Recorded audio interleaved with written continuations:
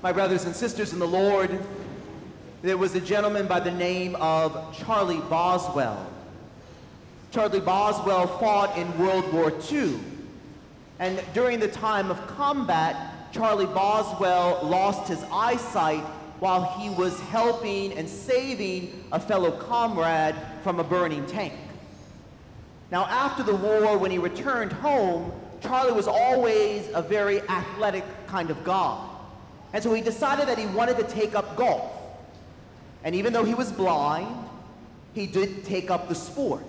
In fact, he became so good at it that for 16 times, he won the National Blind Golf Championship.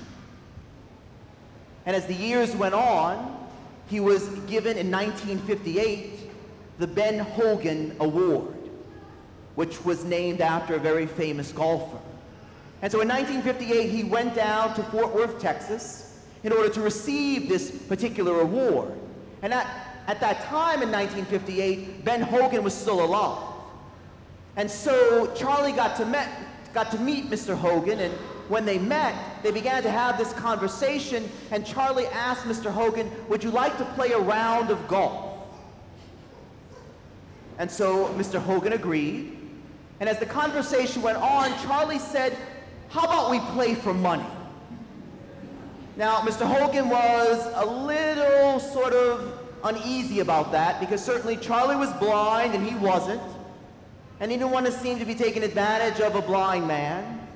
And so he said, "I don't know if we should play for money." He said, "Come on, let's play for money." So Mr. Hogan agreed, and so he asked Charlie, "How much are we going to play for?" He said, "Oh, just $1,000 a hole."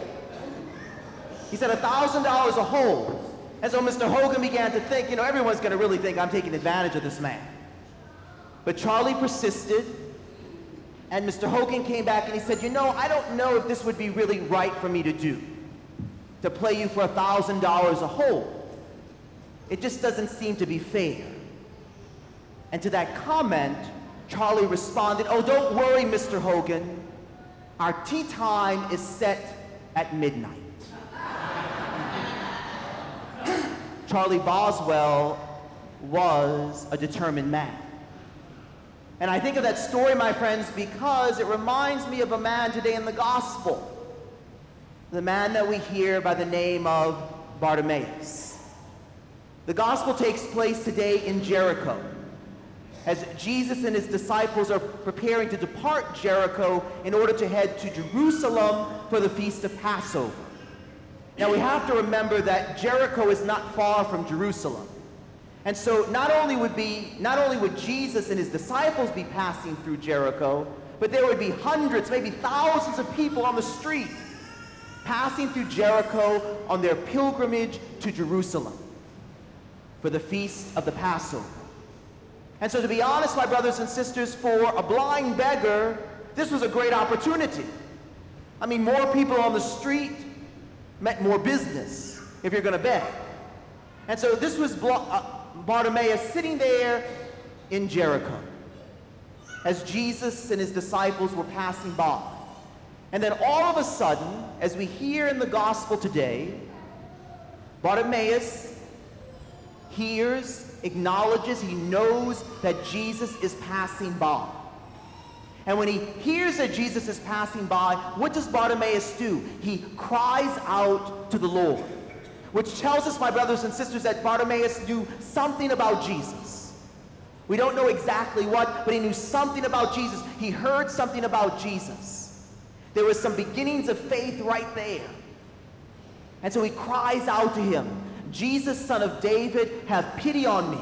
Or, "Jesus, Son of David, have mercy on me." Or, "Jesus, Son of David, help me." And what do the individuals around him do? They hush him. "Be quiet, Bartimaeus.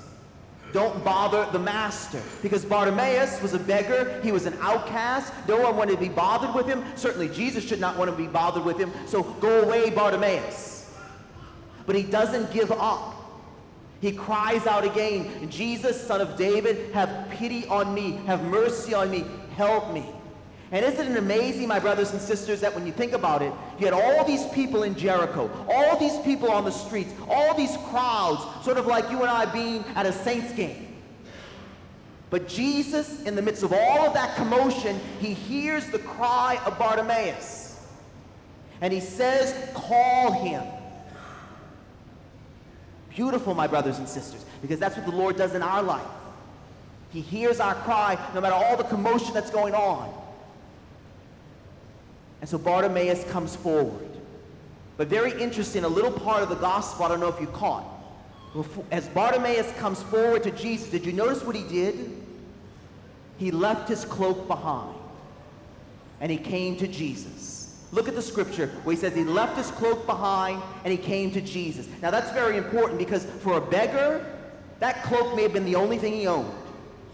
For someone who lived on the street, that cloak was important. It protected him from the elements. But when Jesus called him, he wasn't worried about that cloak or his only possession. He threw that aside. And he went to Jesus because he had more faith in Jesus than he did in that cloak. And so Jesus asked him, Bartimaeus, what do you want me to do for you? And of course, as we know, Bartimaeus says, I want to see. Notice, my brothers and sisters, Bartimaeus is not asking for anything that most of us just don't take for granted.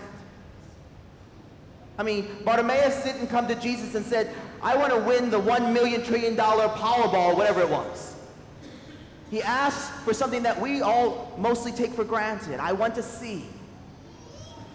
And Jesus says to him, go, your faith has saved you. He receives his eyesight back. My brothers and sisters, this wonderful gospel today that we reflect upon, I want to propose to you that each and every one of us here in this church this morning, each and every one of us is like Bartimaeus. Each and every one of us can relate to that man in the gospel. Why, my brothers and sisters? Because we know that Bartimaeus was disadvantaged. He couldn't see. Now, maybe most of us here can see, but I want to propose, my friends, that in some way in our life, every one of us here is disadvantaged. Whether it be something physical, or spiritual, or psychological, or emotional, or interrelational, whatever it may be, there's something in our life that is weighing us down. There is something in our life that we need to bring to Jesus. There is something in our life that we need to have faith that Jesus can heal, that Jesus can make whole, that Jesus can renew. Because all of us have this disadvantage, whatever it is. But what do we learn from Bartimaeus? Although Bartimaeus was disadvantaged, he was not defeated. And that's so important. Because so often, my brothers and sisters, when the cross is heavy, we take on a spirit of being defeated. Why, God, why? When, God, when? How, God, how? God can't do anything about this. I prayed and I prayed and I prayed. I must give up. Bartimaeus, he didn't give up. He wasn't defeated. When Jesus called, he threw that cloak aside and he responded. What about us, my friends? Do we come to Jesus in faith? Or do we have that spirit of being defeated? I don't know if you know the wonderful story, true story about the history of how the Brooklyn Bridge was built. The Brooklyn Bridge was completed in 1883 in order to connect Manhattan to Brooklyn. 1883. It took them 14 years to construct. 24 men died during the construction. The main architect was a man by the name of John Roebling. And Mr. Roebling started it, and for about 2 years he was the main architect of this bridge, but there was a ferry accident and Mr. Roebling was killed in the ferry accident. And so the main architect then fell on his son, a man by the name of Washington. Now, Washington was certainly not as experienced as his father, but here he was having to build this Brooklyn Bridge that everyone said was just not going to work. And if you know anything about the Brooklyn Bridge, you know that a large portion of that bridge is built under the water. And because of that, back then, they didn't know as much about decompression sickness. And so individuals would be above the water and below the water, and many of them became very ill because of decompression sickness, including Mr. Washington. In fact, Washington became so ill that the sickness caused him to be paralyzed, deaf, and mute. Paralyzed, deaf, and mute. Yet he figured out a way that while he was in his bed, he could communicate with his wife by certain taps on her arm. And for the next 10 years, he completed the bridge by communicating to the workers through his wife by tapping on her arm. Now, my brothers and sisters, he could have given up. He could have threw it in, but he was not defeated.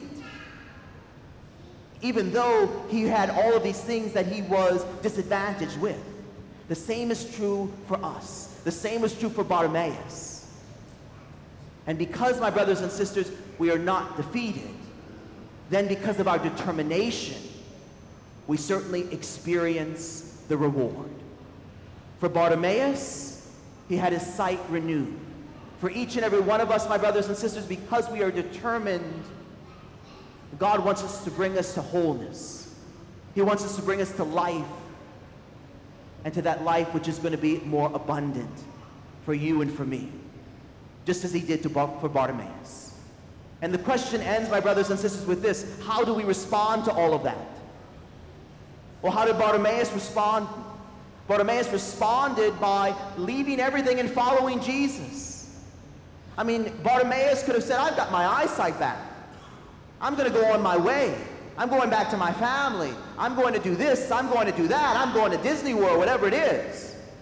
But Bartimaeus didn't. Bartimaeus followed Jesus. That is the only response to the goodness of the Lord, is being able to follow him. My brothers and sisters, as we reflect on our own lives, whatever it is this day that seems to be weighing heavy on us, whatever it is this day that makes it seem like Bartimaeus, that blind beggar, that outcast, that person who is sitting on the side of the road that nobody wants to deal with or nobody wants to speak to, or whatever it is, whether it's in our family or our workplaces or our friends, Jesus says, call him. Call you and call me. And my brothers and sisters, how do we respond? Do we throw our cloak aside? And do we come to the feet of Jesus? And if we do, my brothers and sisters, do we have faith that the Lord can make all things new?